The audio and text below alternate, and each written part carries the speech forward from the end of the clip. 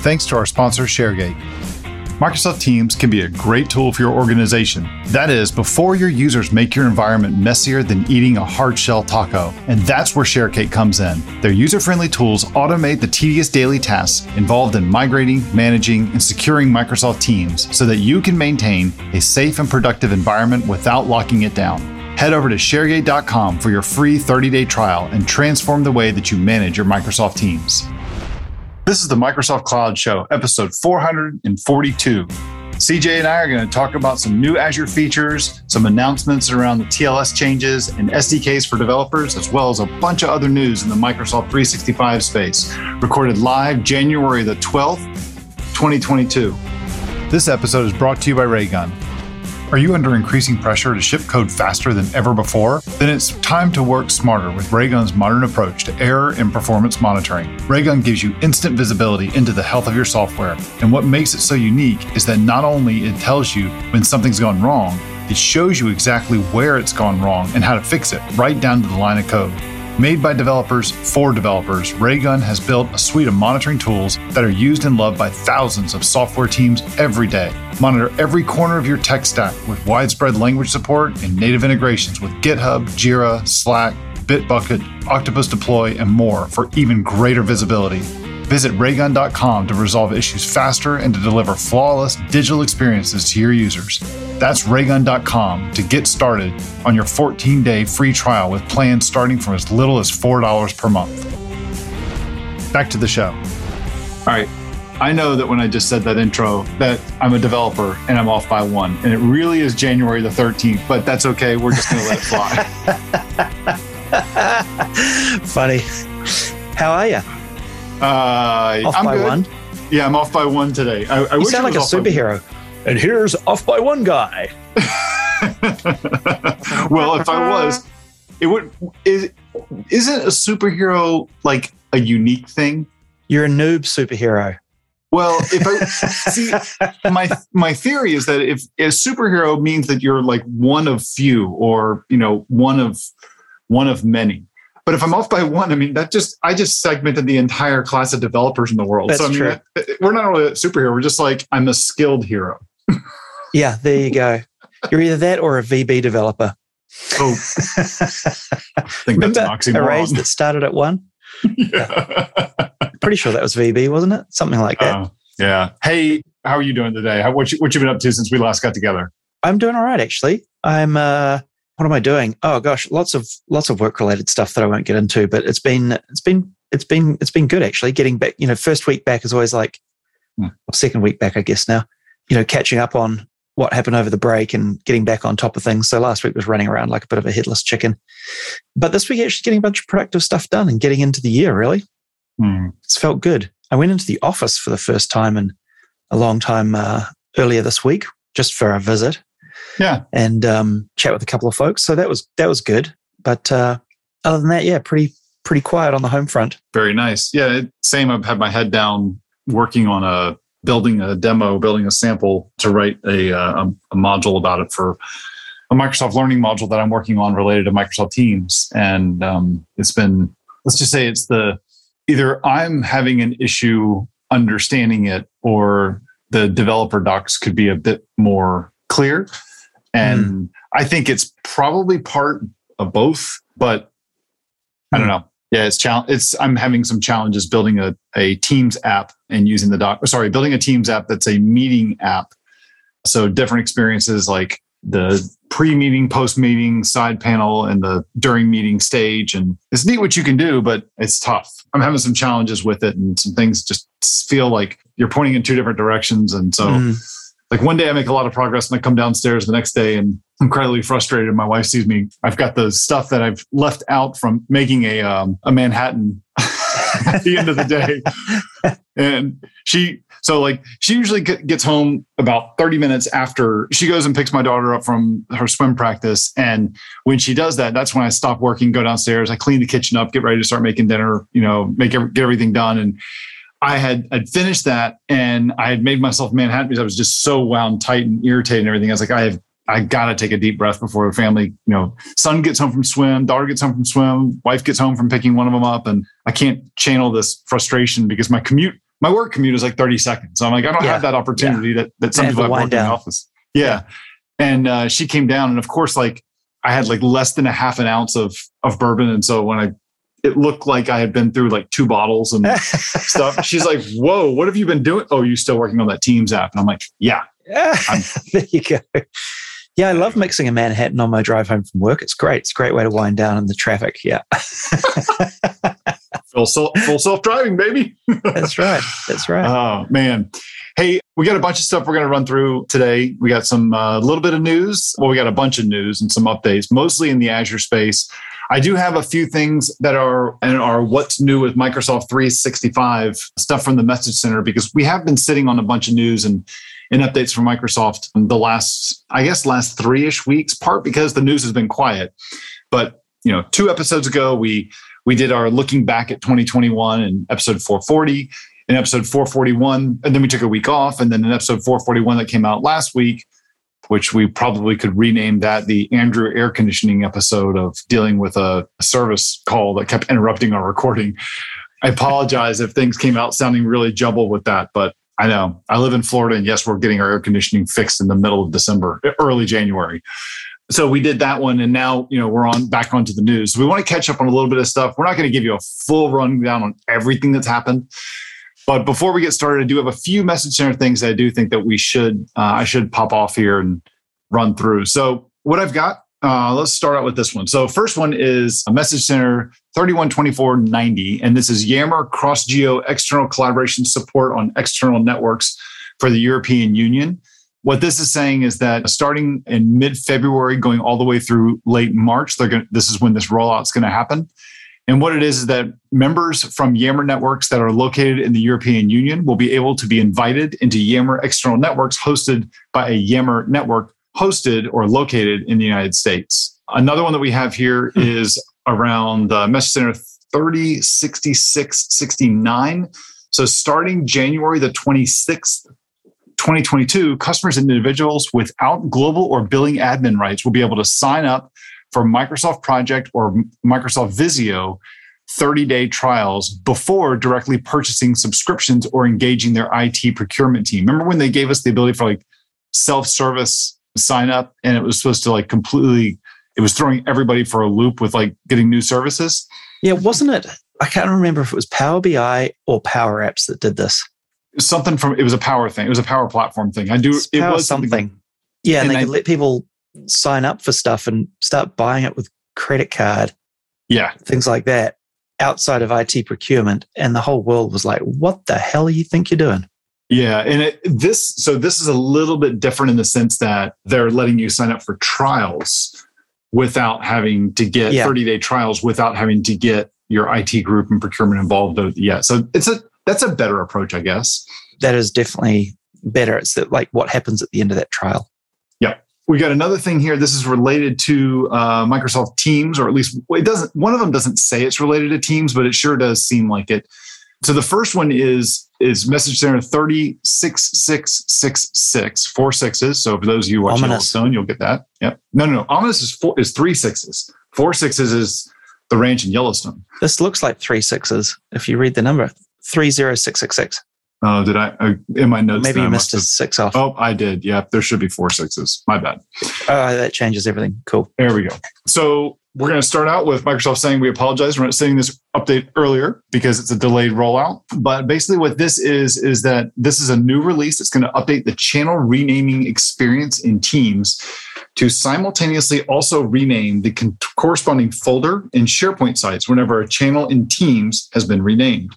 They're taking this step to eliminate the difficulty in tracking access across all Microsoft 365 endpoints that occurs when a channel in Teams is renamed and the corresponding folder's naming convention is not updated accordingly in SharePoint. So they're rolling that out. I guess it would have been easier if they just had used IDs and GUIDs for everything in the URLs, and then it's renamed to your heart's content, but nothing changes.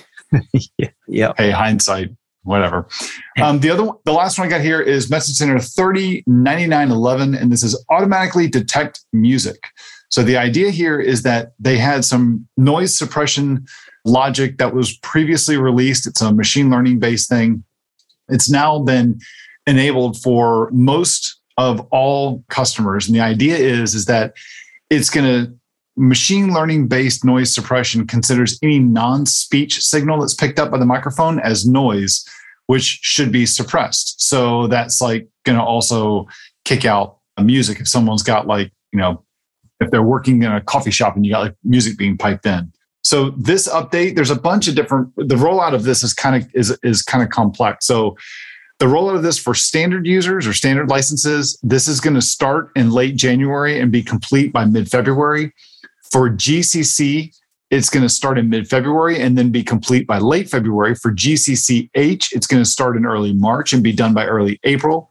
And for DoD customers, the rollout's going to begin in late March and be expected to be rolled out by late April. Gotcha. So a bunch of different things going on there. I thought you were going to say it would scan files and find files that were basically ripped albums and be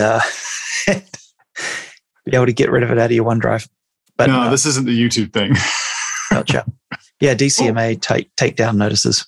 Gotcha. No. Automated stuff like that. No. Although I guess you could always somebody could do some interesting blog post to say, let's using machine learning and detecting music that is copyrighted and then using like a Power App or Power Automate to go automatically create DCMA notices. Or I know there's people that are doing these automated things. Anyway, I've got friends that have been affected by that on YouTube where they get these automated things like I'm getting DCMA takedown notices for the music that I've created and I've published on a previous YouTube video that my own music is getting DCMA'd against me. Yeah. It's quite weird, isn't it? Yeah. When algorithms go wrong. Okay. How about we dive into the news? We got a bunch of stuff to go through today. So how's that sound? Yeah, let's do it. All right. This episode is sponsored by Orchestrate. Don't be fooled. Microsoft Teams and SharePoint are difficult. Microsoft Teams, when simply turned on, can be unruly and yield endless sprawl. SharePoint causes constant frustration with user interface and permissioning challenges. End the chaos and harness the full power of Microsoft Teams, SharePoint Online, and Microsoft 365 with Orchestrate. Orchestrate is the work-made simple platform that empowers end users through controlled self-service provisioning while delivering the actionable insights and lifecycle management your IT administrators need to enable remote and hybrid work productivity without locking down the powerful capabilities of Microsoft Teams and SharePoint Online. See why so many are claiming Orchestrate to be the must-have Microsoft Teams management tool of 2021. Get your free access to Orchestrate with full featured trial at Orchestrate.com and tell them the Microsoft Cloud Show sent you to get the all the friends of the show perks. And we're back. Okay, CJ, we have a bunch of news here. We got a bunch of Azure stuff. We got some features, some notices, some development stuff. Got some Microsoft General stuff, Microsoft Teams. How would you like to go ahead and kick us off? Okay, I'm going to start with something a little bit different. Do you remember a while back? This was over a year ago now. You might not remember.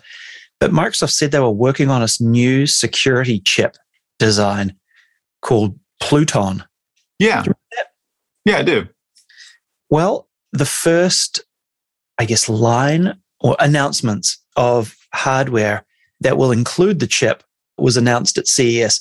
So Lenovo, according to an article by Mary Jo Foley, Lenovo has unveiled a new ThinkPad Z series laptop with this Pluton chip included in it.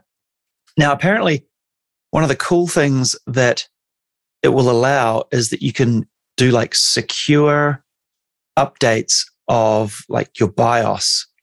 You'd be able to essentially do Windows Update for your BIOS. Because it's, you need to be fairly certain you're not rootkitting your own machine when you do stuff like that.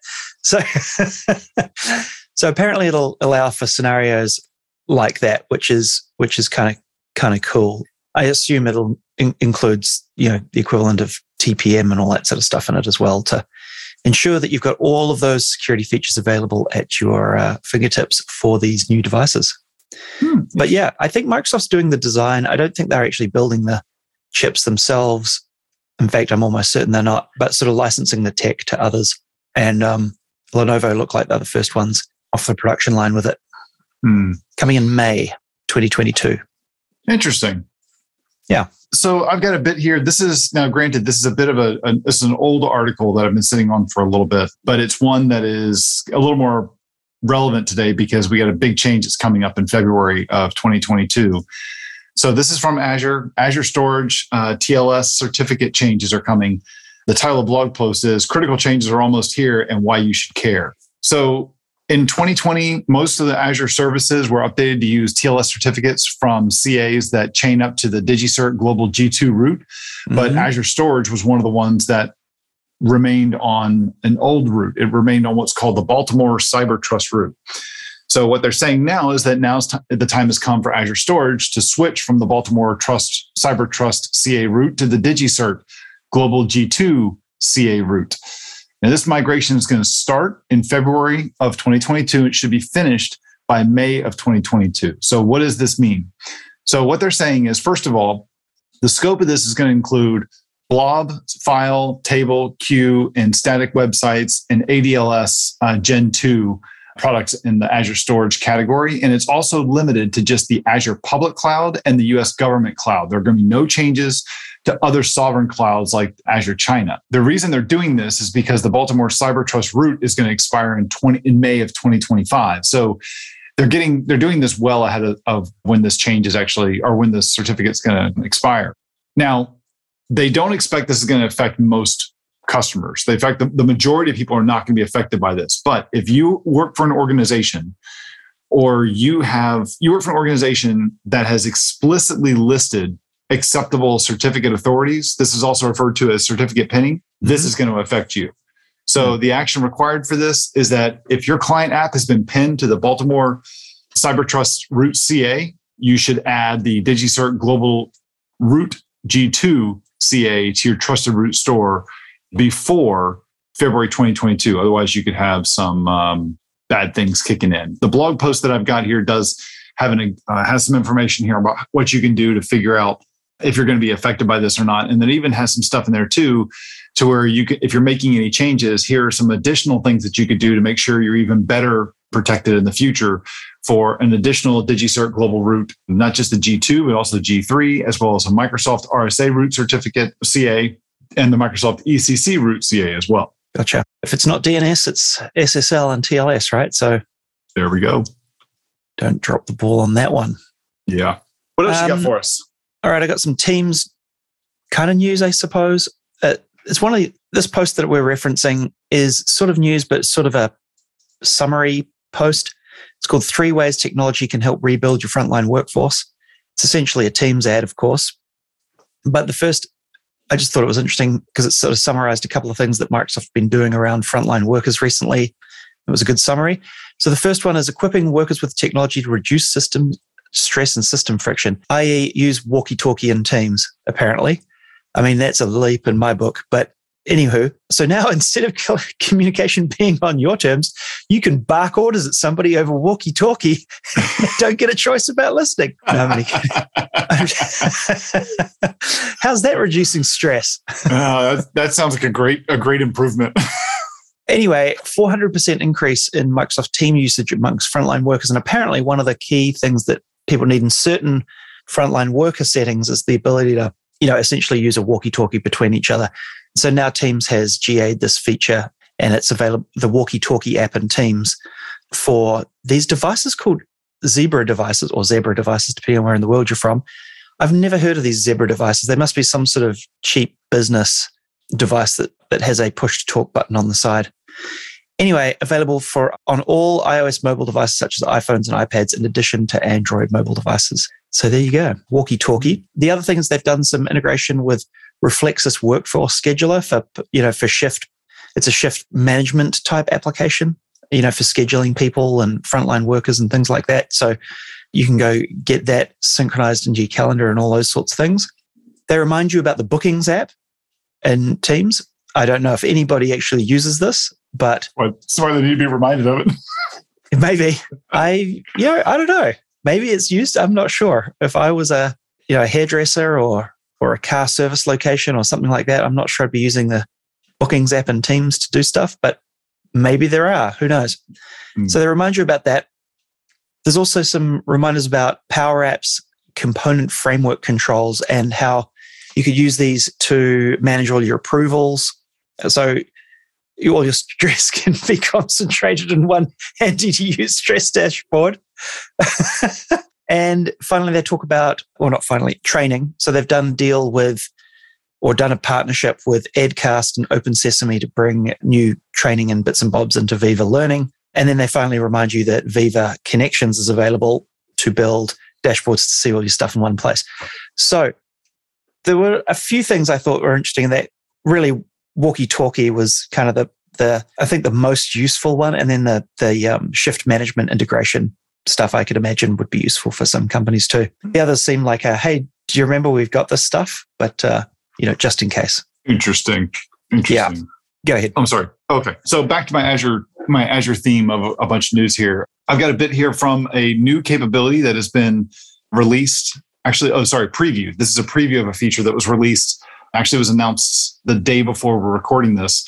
It's about Azure Static web apps and how they have a new option for Enterprise Edge for very large organizations who have very large sites and want to be able to deliver their sites at the absolute fastest way possible.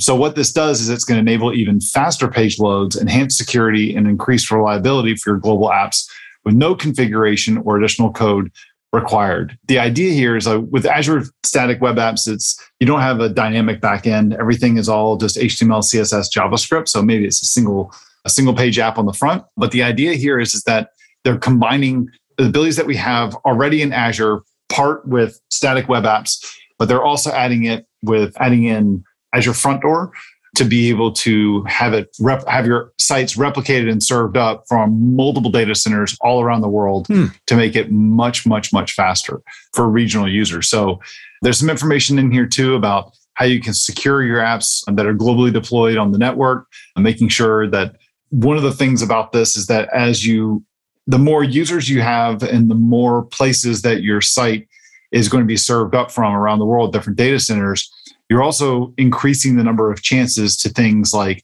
malicious attacks, like DDoS attacks.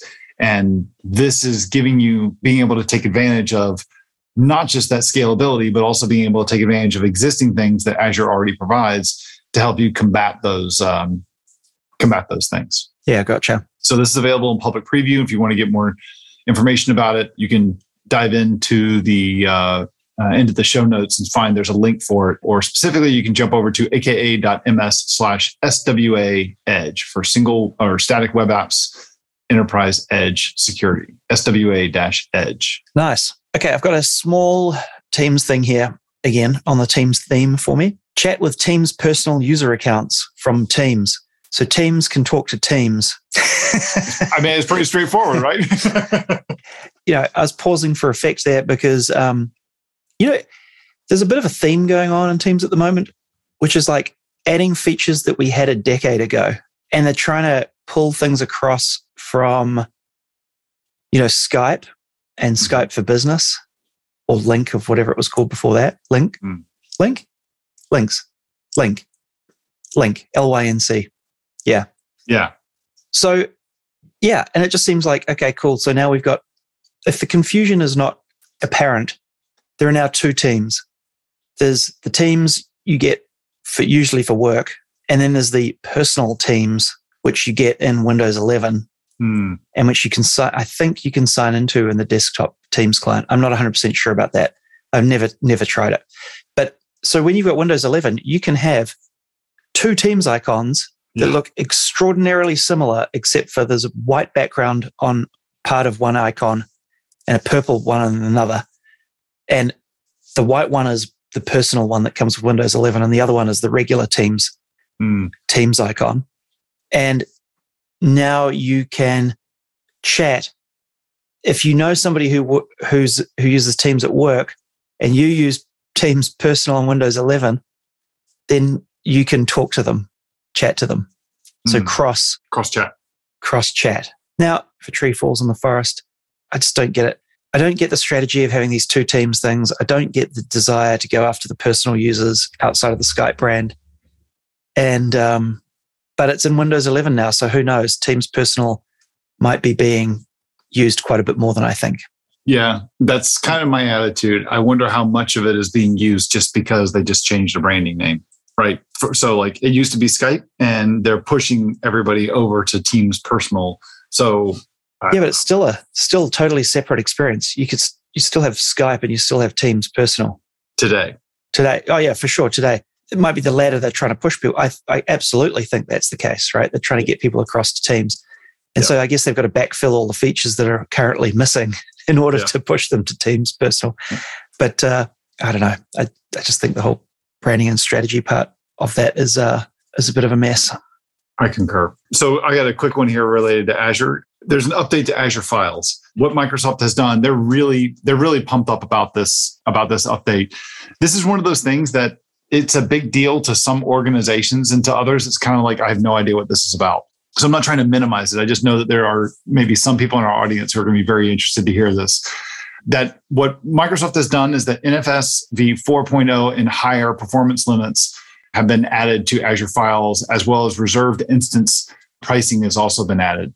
So they said that one of the major missions of Azure Files is to expand to more platforms and workloads. And they took a huge step in that workload expansion by announcing the availability of NFS 4.1 shares. This expands the workloads that you can run on Azure Files shares by providing a POSIX-compatible file system for Linux virtual machines and container-based workloads. And we have a blog post here that lists out everything you need to know about this, as well as a reduction in reserved instance pricing for premium file shares that you could take advantage of. Nice. All right, I'm going to shake things up a little bit. I've got one here that is an article that essentially is about, should Microsoft sell Office and Windows to boost its cloud business?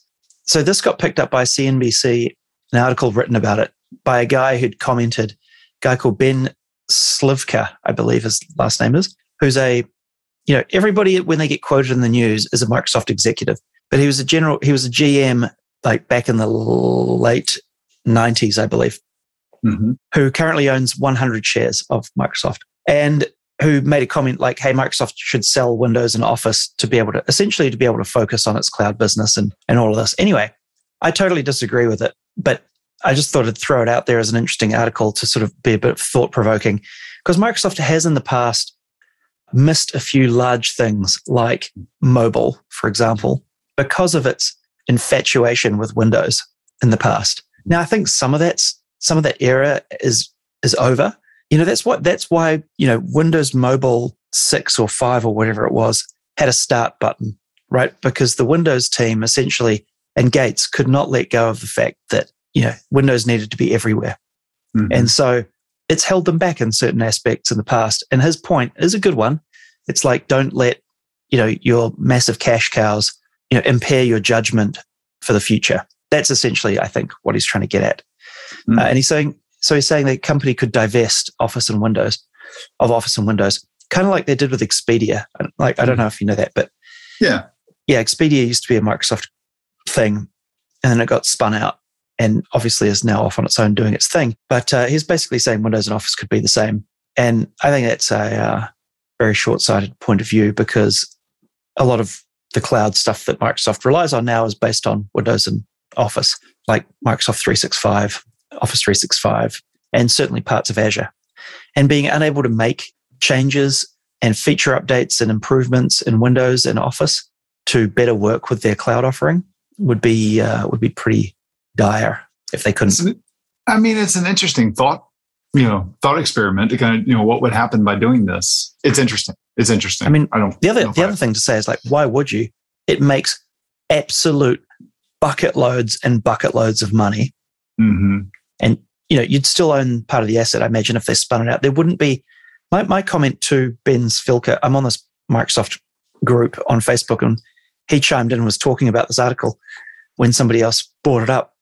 And his point is, my comment to him was, there's nobody big enough in the world that could buy Windows and Office. How much money would it cost to buy Windows? And he was like, no, you wouldn't sell it. You would divest it, right? So spin it out as a separate company that Microsoft would own shares in. It's like, okay, that makes a little more sense. But yeah, it just got me thinking, like, who could buy Windows? How much is that worth? And I wonder what that would be worth. I mean, not just, because you've got just the revenue side of it, but you've got, it can't just be the revenue side. It's like the foothold, a massive global dominance in operating systems I mean, you're not just selling the revenue today, you're also selling all the future revenues as well. So it's a multiple. Plus you're selling the brand, which is nothing. It's not trivial. Yeah. And the market power that you bring, that you're buying by having a footprint in over a billion PCs in the world. That's nuts. And people say, Microsoft's, the Windows dominance is no longer how it was. And to a certain degree, they're right. There's other things for mobile now, obviously. And then there's Linux in the cloud. But pretty much all the desktops in the world of Windows, I mean, bar 5%, maybe 8%, something like that. So, I mean, that foothold would be extremely expensive. It got me thinking, it's like, how much is that? How much would you like? Is that $1 trillion business? Probably not quite that much. But it's got to be. It's got to be pushing it in terms of power and that you bring with that brand. Yeah, I'd agree. Anyway, a bit of a thought exercise. I'm going to switch back to my Azure space, my last update that I have here. I love seeing this. I know that I love seeing this because I love seeing Microsoft push so hard in this direction to clean things up. And I would love to see this kind of like fall over into the Microsoft 365 space. This blog post is from the Azure SDK blog.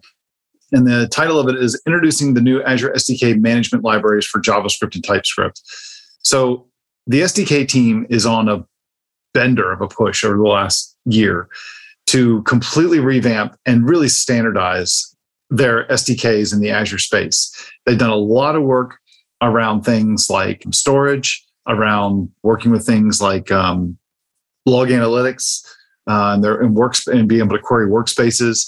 They've got done a really good job around having packages for very simplified authentication and to stand up obtaining access tokens, or if you want to build an app that it's either going to use the identity of the currently logged in user, or it's going to use the identity of that you're currently signed in with if you're like working in VS Code, or it can be using an identity that's defined inside a environment variable. So like process.env, and defining that within like say containers or a web app or whatever, or by even leveraging like managed identity. They make it like stupid simple. So you just say one time, go get a default credential, and it goes through like this hierarchical chain of, well, let's try and get it here. Let's try and get this. And let's try and get this. And once it finds what it's looking for, it works. It's great for developers because like when I was building it, I was logged in with VS Code into my account. And so it was using that identity. But when I dropped it over into my Azure function, I gave the Azure function a managed identity and said, he's got access to log analytics. And I didn't have to change any code. It just kind of was like, oh, no, I don't have an environment variable. I don't have a VS Code thing. Anyway, this update is just kind of them continuing on with this process. And now they've released a bunch of packages related to ARM, the Azure Resource Manager. So they got a bunch of different features that are available. There's one for compute, network, storage, SQL, resources, policy, managed applications, links, locks, and features. And all of these are built on top of the same Azure identity package that leverages MSAL and the authentication stuff that I was just referring to a few minutes ago as well. So it's nice to see them have this really strong standardization of their SDKs. And it's not just around the Node stuff. They're also doing it in the .NET space as well. Gotcha. That's nice. I think I'm going to do a first on the podcast. Ruh-roh. I'm going to reference a TikTok. The TikTok or a TikTok? No, a post. What do you call them? It's a TikTok, right? Somebody's posted on TikTok. Okay. And I think it's the first time we've ever linked to a TikTok. So how about that? Anyway, this is a clip from the All In podcast, which is, I don't know if you've heard of guy Jason Calacanis. Oh, yeah. Yep. And, Mixergy. Oh, is that right? Yes. Yeah, right. Yeah. Yeah. He's a Mixergy podcast guy.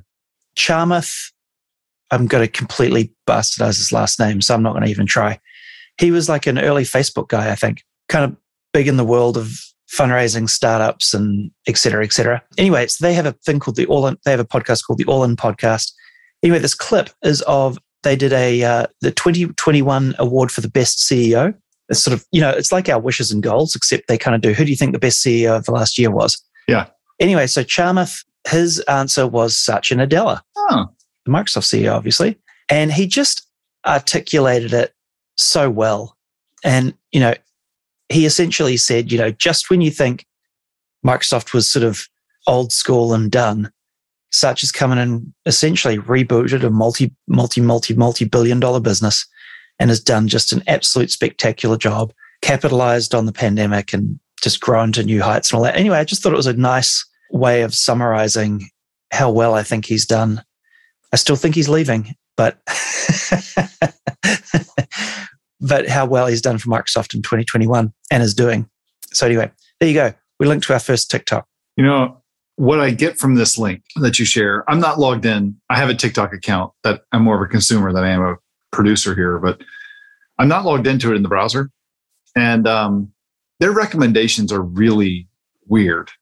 So, oh yeah, I'm getting this. I see the entry tick. Yeah, the TikTok. I don't know, whatever. I'm seeing. Tick. Yeah, I'm seeing this entry that you've linked to, and the top hit for browse for more videos for me is from one called Ortho Tricks about how to deal with a bonded retainer. The video showing that. The suggested accounts are The Rock, Jason Derulo, Gordon Ramsay, and Khalid. Oh, those are my ones too. And the tags that they suggest are pets of TikTok, when I'm older, gamer goals, fashion industry. It just seems I've got another hashtag. Very random. Yeah, I got that one too. Random. Okay, so these aren't recommendations then. These are just like static.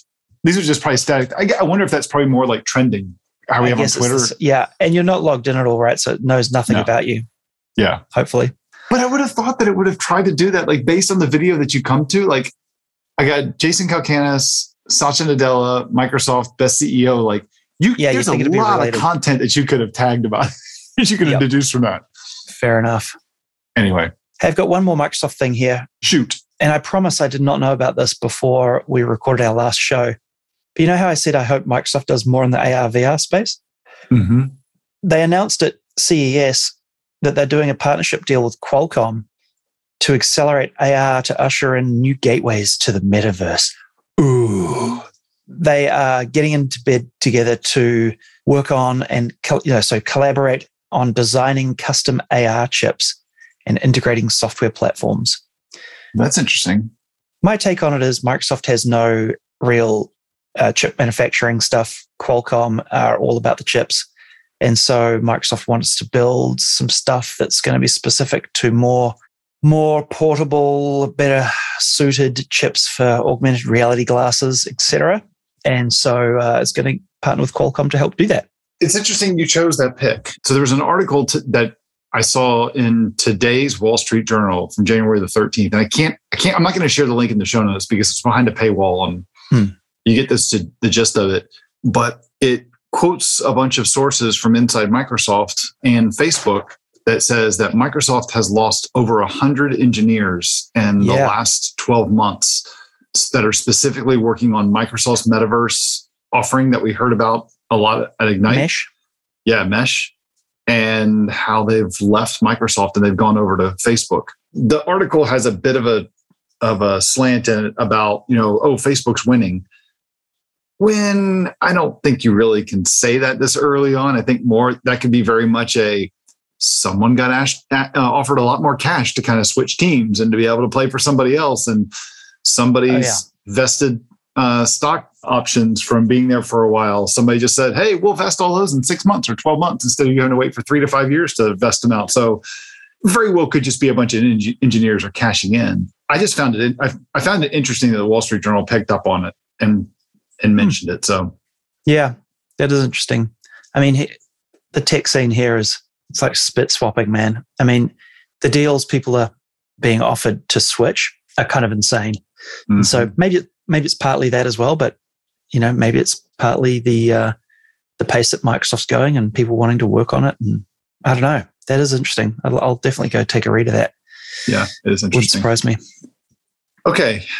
How would you like? Well, okay. It could also very well just be a bit of a hit job piece. Like there was an article that in the top 5 of Hacker News yesterday, where some recruiter had told someone, and they got this huge thread going on about someone said going into or exploring a career where you're going as a developer, where you're going to be working with Azure or the Microsoft developer stack is a dead end because no one's using it and no startups are using it and stuff. And so you just saw this huge thread, and I'm like, and it was interesting because being on Hacker News, which is, basically it's the Y Combinator, like startup school crowd. I'm looking at this and I'm like, what? Okay, I'm not surprised to see this kind of a post showing up on Hacker News. What did surprise me, though, is the comments were very slanted on, this just sounds like such crap. There's no way you can't. Look at how big this business is. And that's like saying that, oh, it's going away soon. Like, no. GCP, Oracle Cloud, Amazon, Azure, they're not going away anytime soon. This is not a dead end job. Yeah, whoever wrote that should go back to their little hobbit hole and smoke their own exhaust fumes in the valley, right? Because they're obviously in their reality distortion field of the valley and haven't got out in recent years, which, hey, fair enough. COVID, you haven't seen what's going on in the real world. But what a joke. Yeah. He, the guy that wrote it was the guy that was talking to the recruiter. And he's like, here's what a recruiter told me. What do you guys think about that? So it wasn't an article. It ended up just being like a giant thread. So it was like I don't think he or she wasn't pitching that. It was more like, hey, here's what a recruiter told me. What do you guys think about this? So yeah. I found it a bit comical. Yeah, fair enough. Okay. That's a bunch of news we've caught up on from the last couple of weeks here. What do you say we pivot and do a couple picks? Picky. Let's do it. AC's Voitanos delivers on-demand video-based training for developers on the latest SharePoint extensibility model from Microsoft in his course, Mastering the SharePoint Framework. Back to the show. All right, CJ, what do you have in your pick store?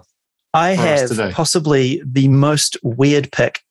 It is the original post to a news group from September 23rd, 1992, that Satya Nadella made looking for an apartment or house to rent or share with somebody near the Microsoft campus.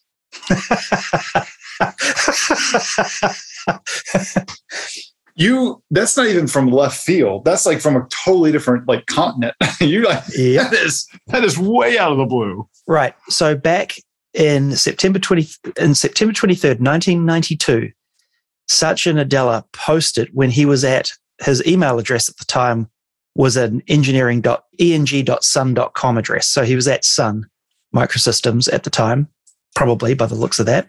And he posted it to soc.culture.indian news group. Remember those things? Yep. The news groups, and anyway, Google has acquired a news group company years and years ago and is now part of Google Groups. And so you can go and search all these news groups. They've got history of all these news groups from decades ago. And I stumbled upon, not really, I found the link in a group that I'm a part of, which is the Satya looking for housing because he was moving to Redmond. How about that? And it's got his phone number in it. And I'm like, so tempted to call that number. Should we do it now? I don't think we're set up to be able to call it, to be able to pipe that on there. If you want to try for it, go for it. Okay, hold on. Oh God, this could be bad. We might have to censor this out. Okay, hold on. Please state your name after the tone, and Google Voice will try to connect you. Nope. Well, he's using a Google Voice service, so it's probably not Satya. I don't know. You totally should. This is the Microsoft Cloud Show, and Satya Nadella. Like, how do you feel about named as the best CEO on TikTok? I'm going to try that off the air and give it a nudge, see what happens. That would be funny. But anywho, so there you go. News groups. All that history of the internet is still available to search on Google Groups if you want to. And Satya Nadella's posts are still there. That's cool. How about you? What do you got for us this week? Okay. I've been sitting on this one for a couple months. And actually, I've been sitting on this, since November. It is titled The Unanswered Question at the Heart of the United States Nuclear Arsenal. It's from the Scientific American blog. So this takes a second.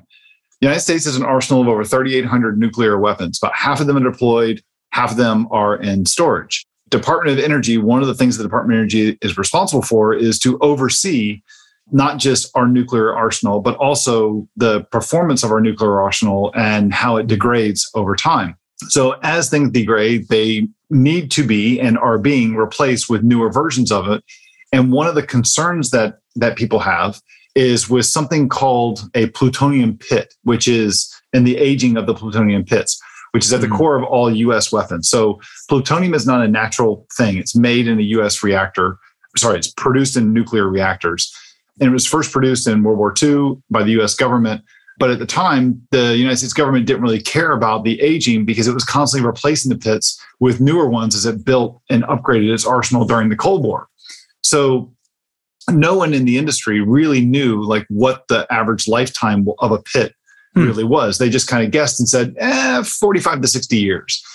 So during the Cold War, United States, they produced a lot of pits, tens of thousands of them. And then they stopped doing it in 1989 when a production plant was shut down due to some environmental issues. So the Los Alamos laboratory in New Mexico, they manufactured 31 pits between 2007 and 2013. None of them since. So what that means is we have 3,800 nuclear weapons. Only 31 pits are relatively new.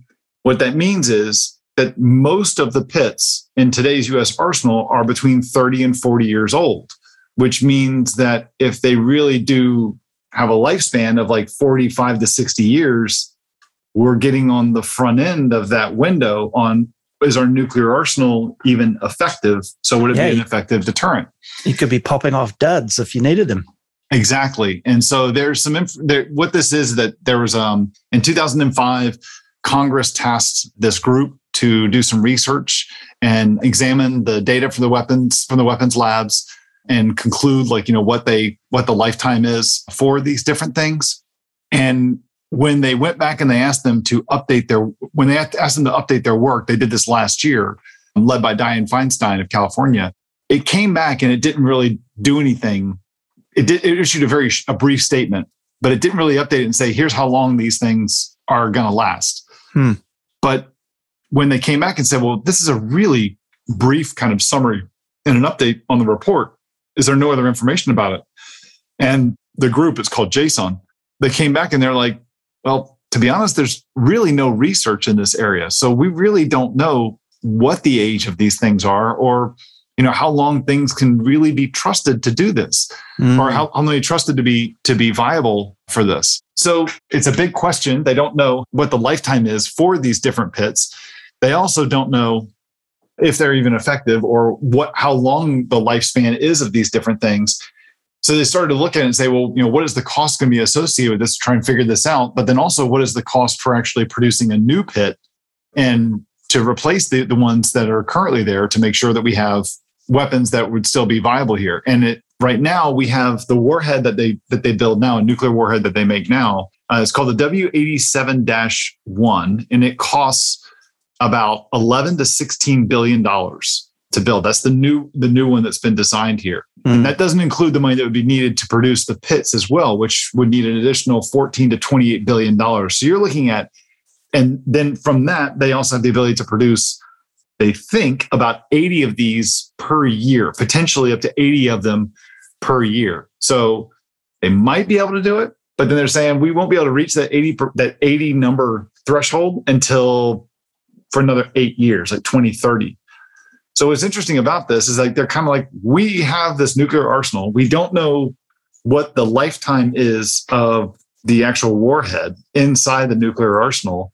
We're on the front end of what our estimates are when they start to kick in, saying that this average lifetime of it to be effective may expire in the next start expiring in the next 5 years. And the cost and the effort, both the cost in money and cost in time to be able to replace these things is not a quick thing, and it's incredibly expensive. So reading through this is like, oh, great, here we go. Another really expensive problem, that thing that we have to figure out. Yeah, it's like what happened with Internet Explorer. So, I mean, look, it's a bomb of a product. I get that, but no, but you know what I mean. So, okay, so what I mean by that is, and a dud. There was a time when the internet to Microsoft was really important, and they spent lots and lots of time and money making Internet Explorer, and it got really dominant. There was a time during the Cold War where it was really, really important to have nukes, and the US spent lots and lots of money on nukes and did really well at it and built a whole bunch of them, right? Mm-hmm. And then they fell out of favor and were like, cool, we've won. And so no longer anything got funded. And so it kind of went dead for a few years. Same with IE. They were like, Microsoft was like, oh, we've won. So they didn't bother investing in IE ever again. until it was all too late. And then they had to play catch up, and now they're still trying to play catch up, and it's costing them lots of money to play catch up. And the same thing going on with the nukes.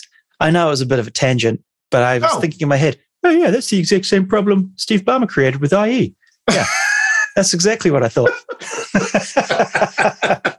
I appreciate you walking us down the thought process there. That was it was entertaining to kind of watch you come up with that. I could see how it could have been quite random. I'll give you that for sure. Yeah. No, but it was good. I like it. All right. It was a little left field. It was entertaining. Excellent.